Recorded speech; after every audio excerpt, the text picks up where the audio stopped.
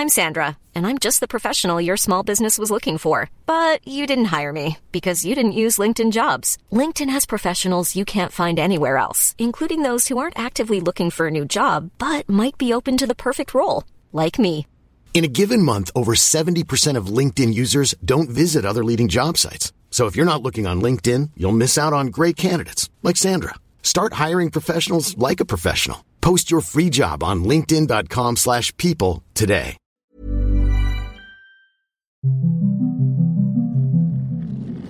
After the Apocalypse, a pandemic survival story. Season 2, Episode 20. Overwatch.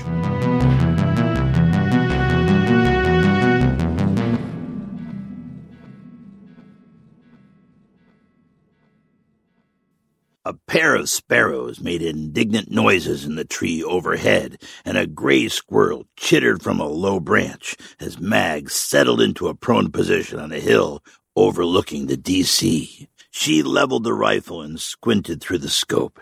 According to her calculation, it was less than 200 yards from her position, across the slope, the road, and then across the parking lot. She spun the ocular, and a lean, rat-faced man came into focus. He was reclined against a cement pillar, smoking. "You look pretty relaxed for a man in your situation," she thought to herself as she turned the elevation knob on the scope.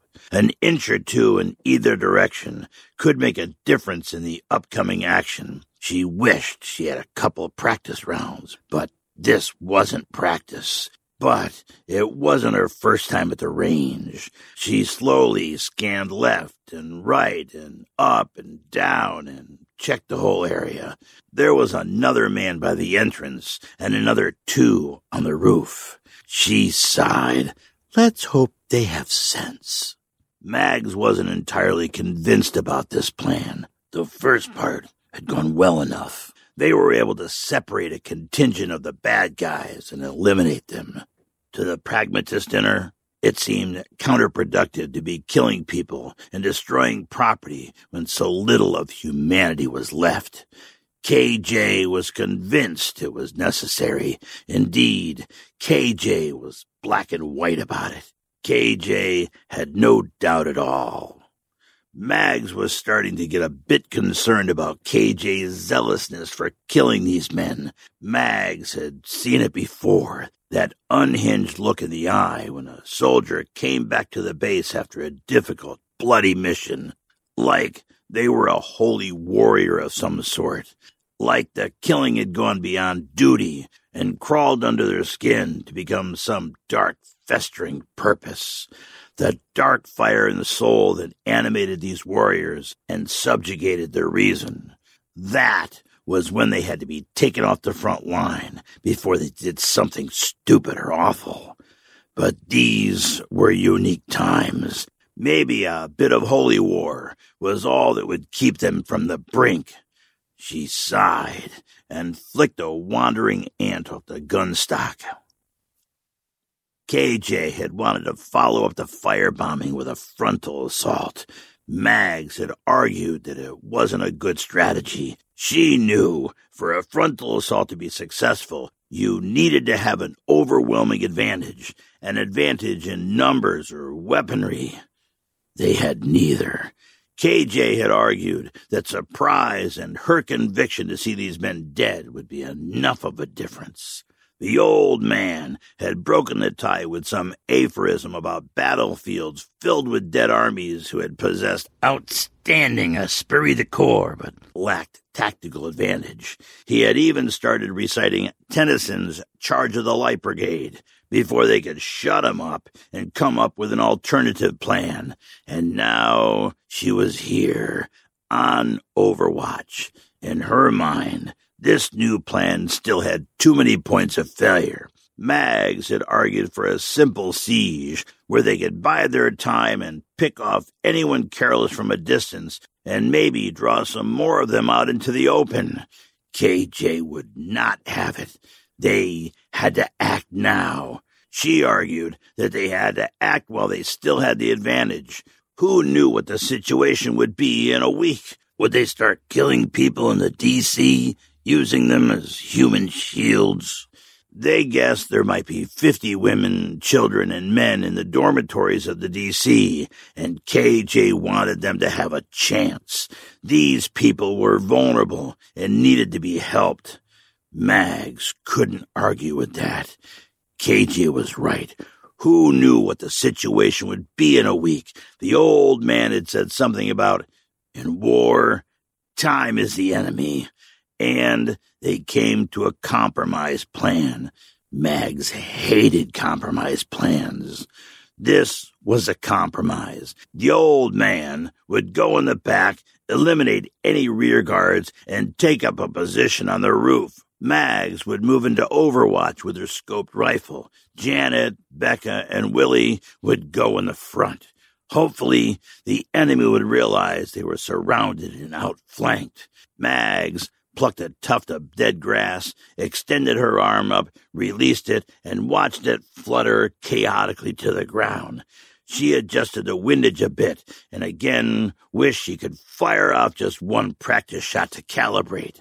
She scanned the area, looking for something that would help her make her point, and settled on a large metal parking sign that announced, "Reserved for Director."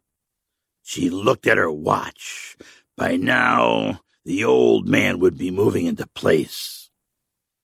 It wasn't that hard for the old man to find his way through the fence and around the back of the distribution center.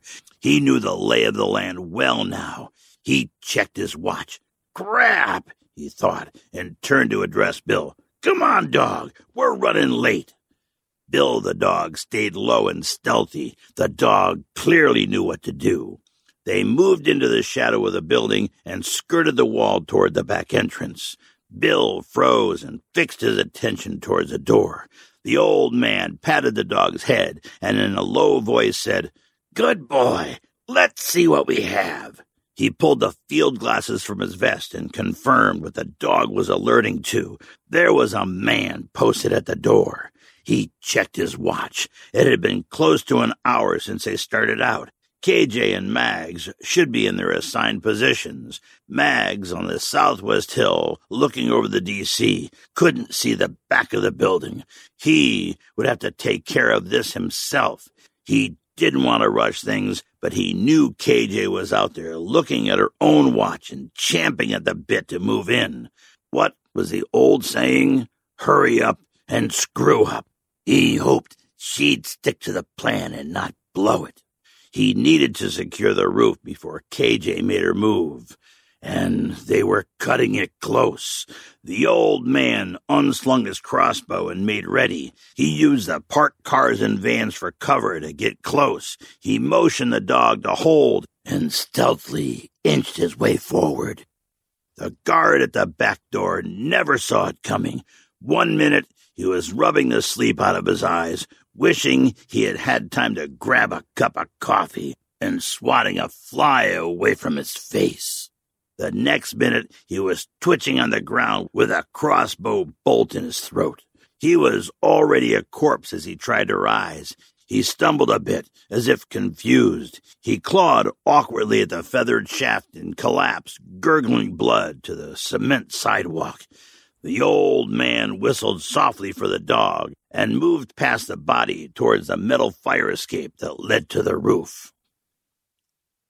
Becca was positioned behind her vehicle about 3 car lengths to KJ's left.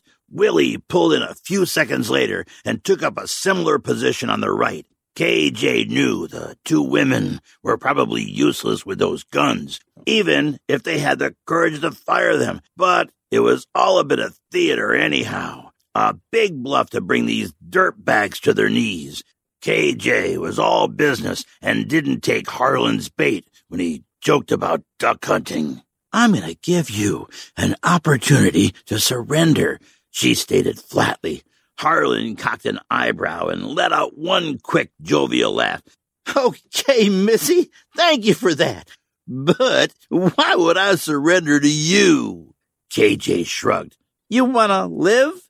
Harlan's tone turned more serious. "All I see is 3 broads with pheasant guns. How about instead of surrendering, I tell my men to give you a few dozen new holes. It was then that Janet noticed the two men on the roof. Something was wrong. The old man hadn't made it into position, but the die was cast. Too late to back out now. She'd have to play the cards she had. Shit! Mags cursed under her breath. She quickly scanned the scene. The old man hadn't made it into place. There still were two men on the roof. Shit! What was she supposed to do now? KJ and her team were in place. Don't panic, woman, Mags told herself. Remember the training. Mags focused, slowing her breathing and heart rate. She waited. She saw KJ raise her hand. That was a signal. Mags exhaled, waited for the silence between heartbeats, and pulled the trigger. The parking sign next to Harlan and Carl shook with a metal bang, and dust fell from it. A wisp of smoke curled from the new hole. Carl ducked. Harlan winced. KJ smiled. We've got you outflanked and outgunned, KJ said, using her best corporate lawyer bluff skills.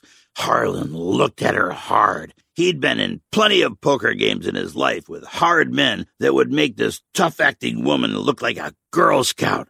Killing unarmed parking signs don't impress me, honey. He stepped forward into the shadow with a burnt-out Humvee and raised his own gun.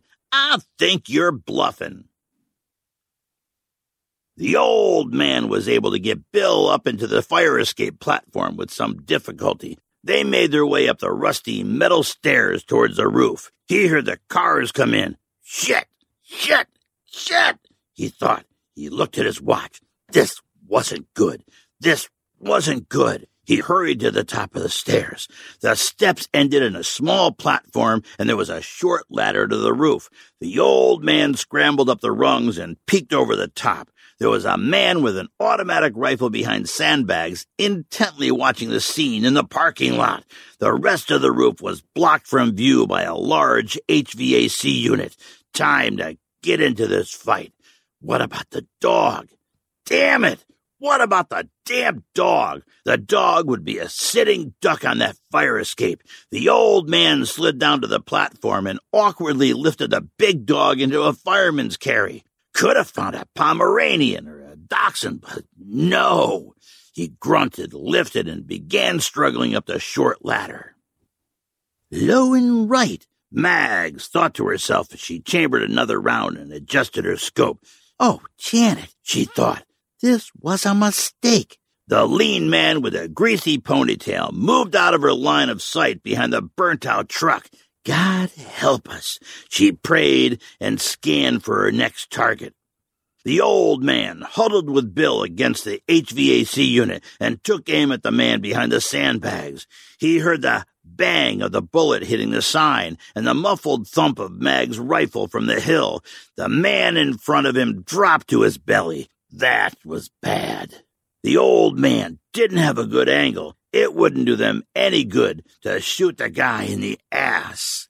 The old man stood up straight, braced himself against a metal box, and aimed at a spot between the shoulder blades where the heart should be. The crossbow bolt sank in, and the man screamed. But while screaming, he whirled around.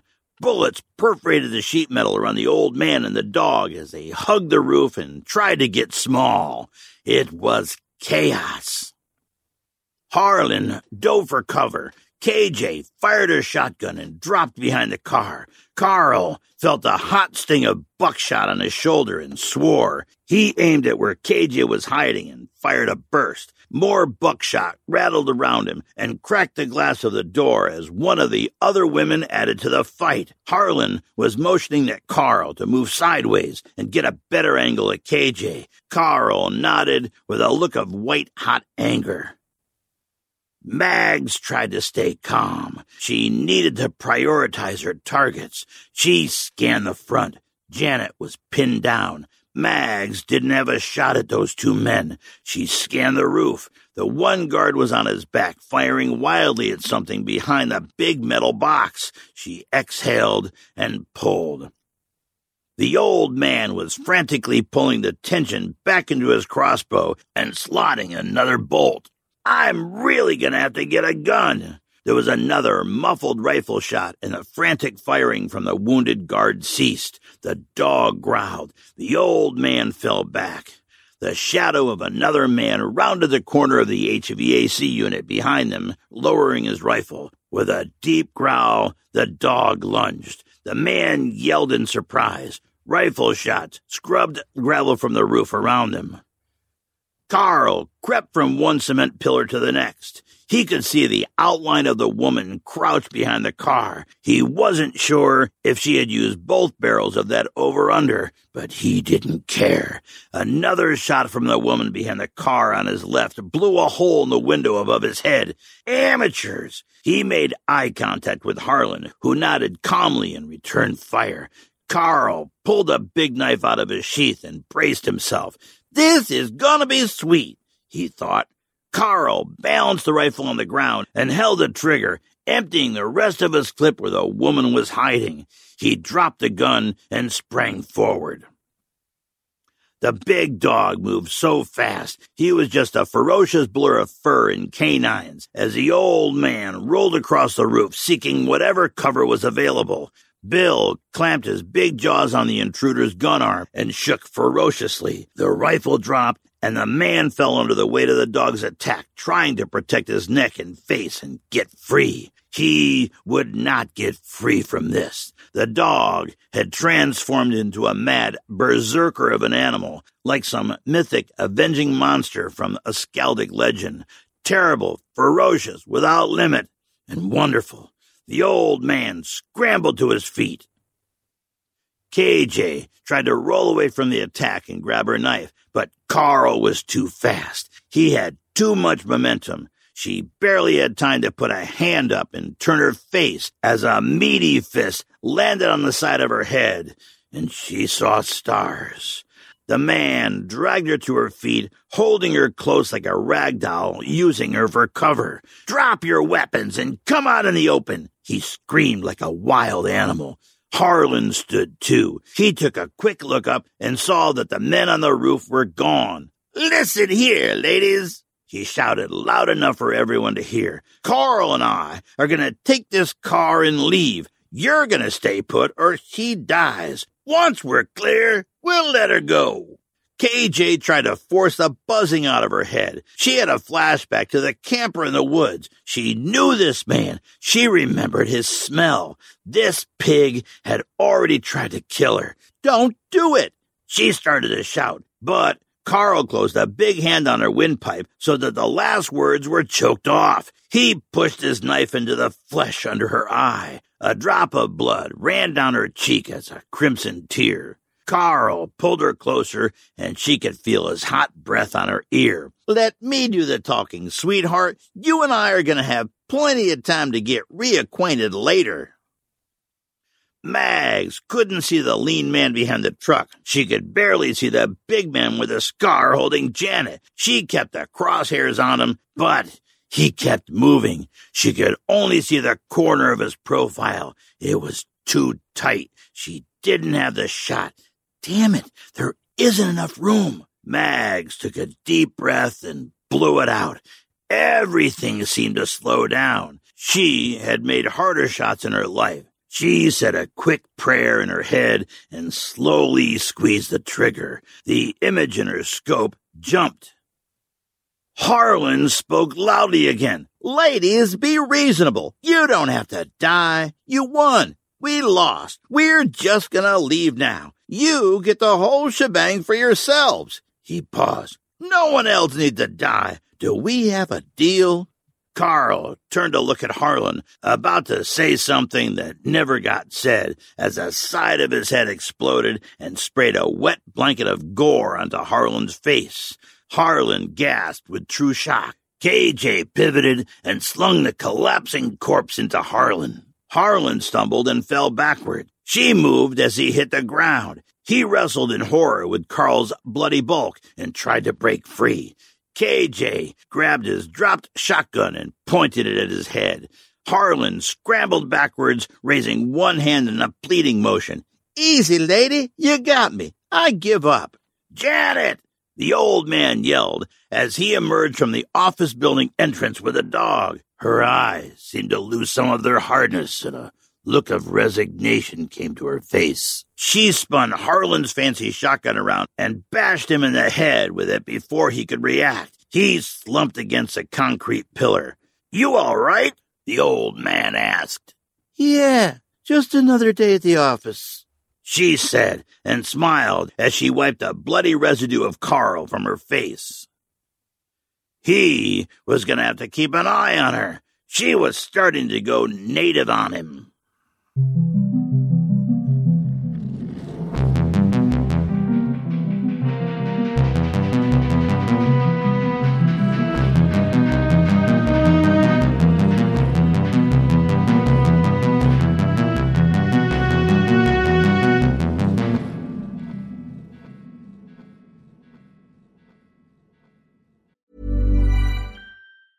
Mom deserves the best, and there's no better place to shop for Mother's Day than Whole Foods Market. They're your destination for unbeatable savings, from premium gifts to show-stopping flowers and irresistible desserts. Start by saving 33% with Prime on all body care and candles. Then get a 15-stem bunch of tulips for just $9.99 each with Prime. Round out Mom's menu with festive rosé, irresistible berry chantilly cake, and more special treats. Come celebrate Mother's Day at Whole Foods Market. Hey, Dave. Yeah, Randy? Since we founded Bombas, we've always said our socks, underwear, and T-shirts are super soft. Any new ideas? Maybe sublimely soft. Or disgustingly cozy. Wait, what? I got it. Bombas. Absurdly comfortable essentials for yourself and for those facing homelessness. Because one purchased equals one donated. Wow, did we just write an ad? Yes. Bombas. Big comfort for everyone. Go to bombas.com/ACAST and use code ACAST for 20% off your first purchase.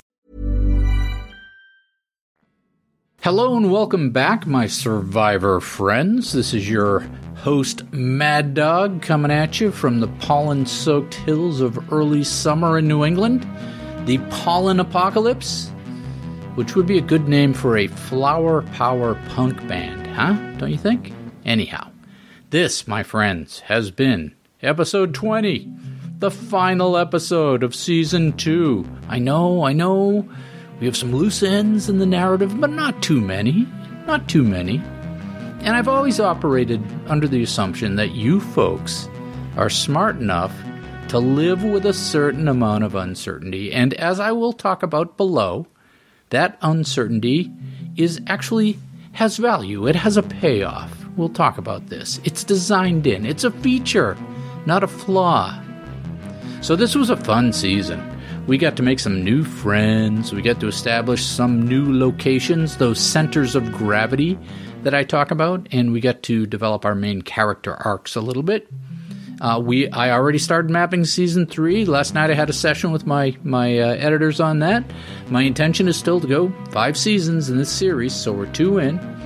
And I realized I was a week late in pushing out this episode, and I have excuses, but I won't bore you with them because you, especially you binge listening at some point in the future, don't care. What do you care about? Well, it's what's happening next, so let's get to that. Season 2 is a wrap. Now we'll take a break and start building season 3. It's like the old days when people used to take the whole summer off. Remember that? People used to take time off. And it's good for me because it's summertime in New England and I'm training for a race and I'm relocating to Cape Cod for the summer. And so, our show, we're investing in our show. So fear not, during this break, we shall be working on new and wonderful things. I already have turned the season 2 scripts over to my friendly copy editor in Jamaica, and she will copy edit them into a manuscript.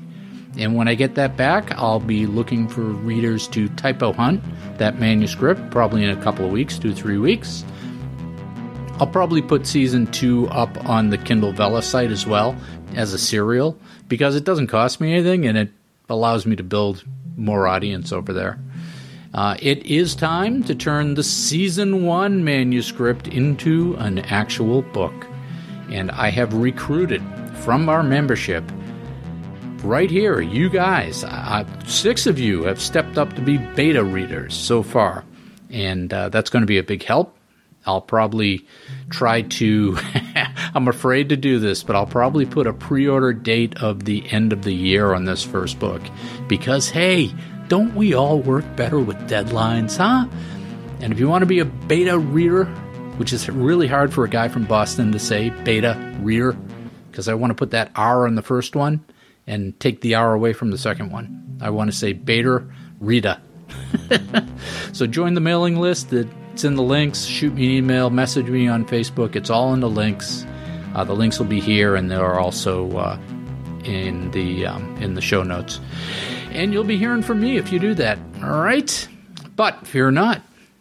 Don't fear this ever-widening gate, this gap of silence on the podcast feed, because we're going to fill it in. We're going to take steps to fill sandbags and stack them into a dike of fresh new content to hold you over while I'm lying in the hammock.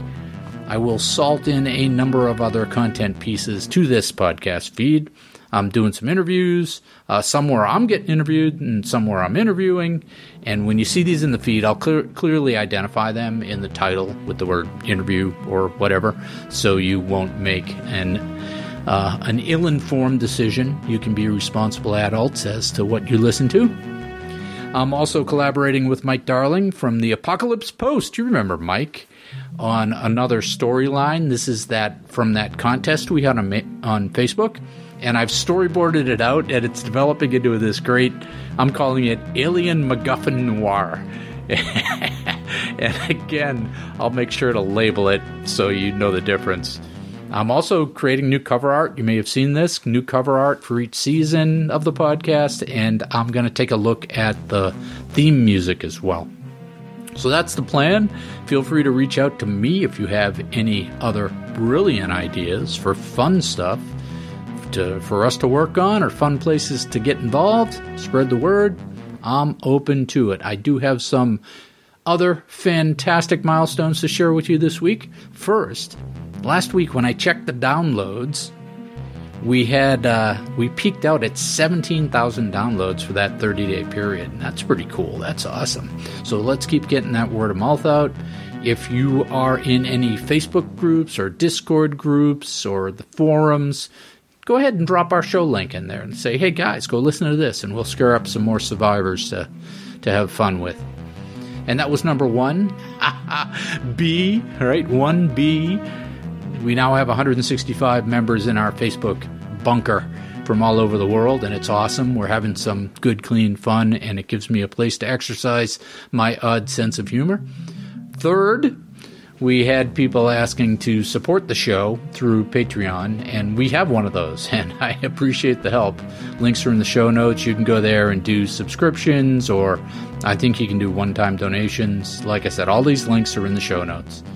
And D, 4, we also have folks showing off their cool After the Apocalypse apparel items from the TeePublic store, which is fun to see. And all these links are in the metadata on this MP3 file and also in the show notes. So that's where you can find salvation to your apocalypse woes while we're in between seasons.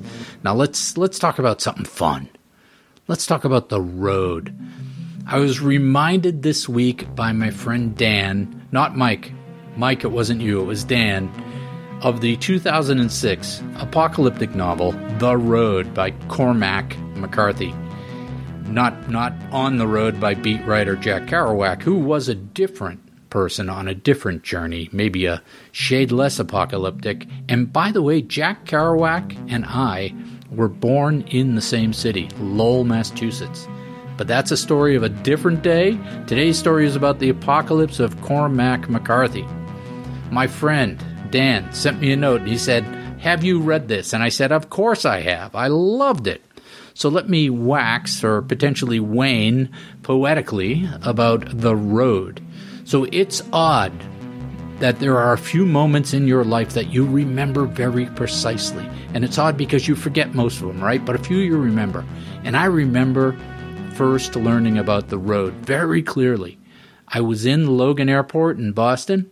I was sitting in the A terminal waiting on a flight, and there was a discarded Boston Globe newspaper on the seat next to me. the entertainment section. And this would have been 2006, before all the physical newspapers were outlawed by the alien overlords. I was an avid physical newspaper reader, so I snatched it up. And I began reading the book reviews, like you do when you're stuck in the airport waiting for a plane. There was this positive review of this book, The Road, and I remember being somewhat electrified by that discovery, because this book was clearly right in my sweet spot. Apocalypse? Check. Well written? Check. And I think I may have even torn that little corner of the newspaper off, or at least taken a note so I wouldn't forget, and I bought a hard copy of that book when I got a chance. And I loved it. Why? Well, of course, the apocalypse is my jam, but that's not what makes this book special. What makes this book special is the writing. The prose is powerful and wonderful. There are certain scenes that are just seared into my brain from this book, actually many scenes, because the writer did such a good job of putting you into the characters' minds, into the characters' shoes, and you are not observing the horror of the apocalypse. You are living that horror with them.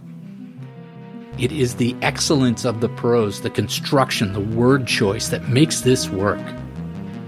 And the other thing I love about the writing in this book is the sparseness of it. And this is where it comes back around to my conversation with you earlier. Cormac doesn't give endless exposition about who these people are, what's happening to them, what they're doing next, where they're going. He gives you just enough to construct your own narrative. And this pulls you in as you give pieces of yourself to fill in the gaps in that sparseness of the writing. It pulls you in. So yeah, I don't need to tell you everything. I just need to give you the canvas to write it yourself.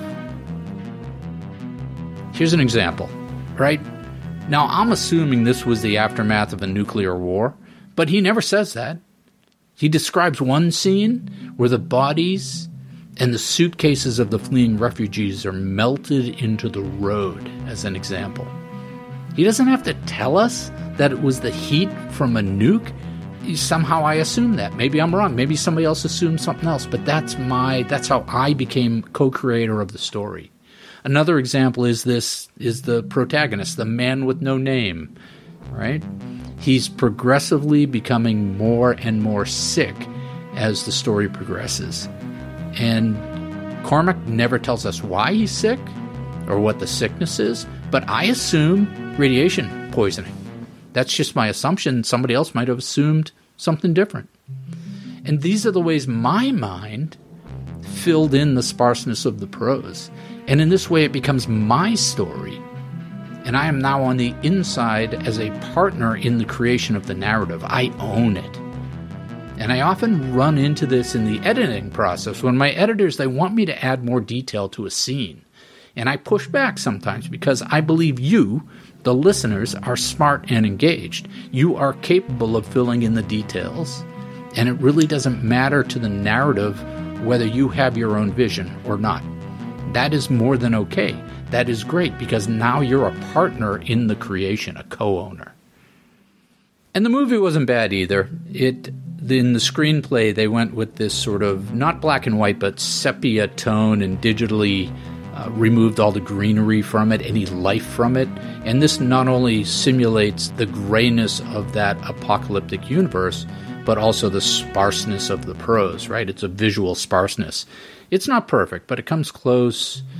Viggo Mortensen does a good job as the man. They filmed it in Pennsylvania, believe it or not, for tax breaks. But also in Pennsylvania, there's a lot of ready-made apocalyptic settings, like abandoned coal fields and parts of Pittsburgh. Some scenes were actually filmed on Presque Island, believe it or not. And that is a state park where I ran a marathon in 2013. So yeah, if they told me it was the apocalypse, I might have run faster. So that's how I'm going to take you out, my friends, for episode 20. I won't be a stranger, and I hope you are not as well. Check the show notes for the links.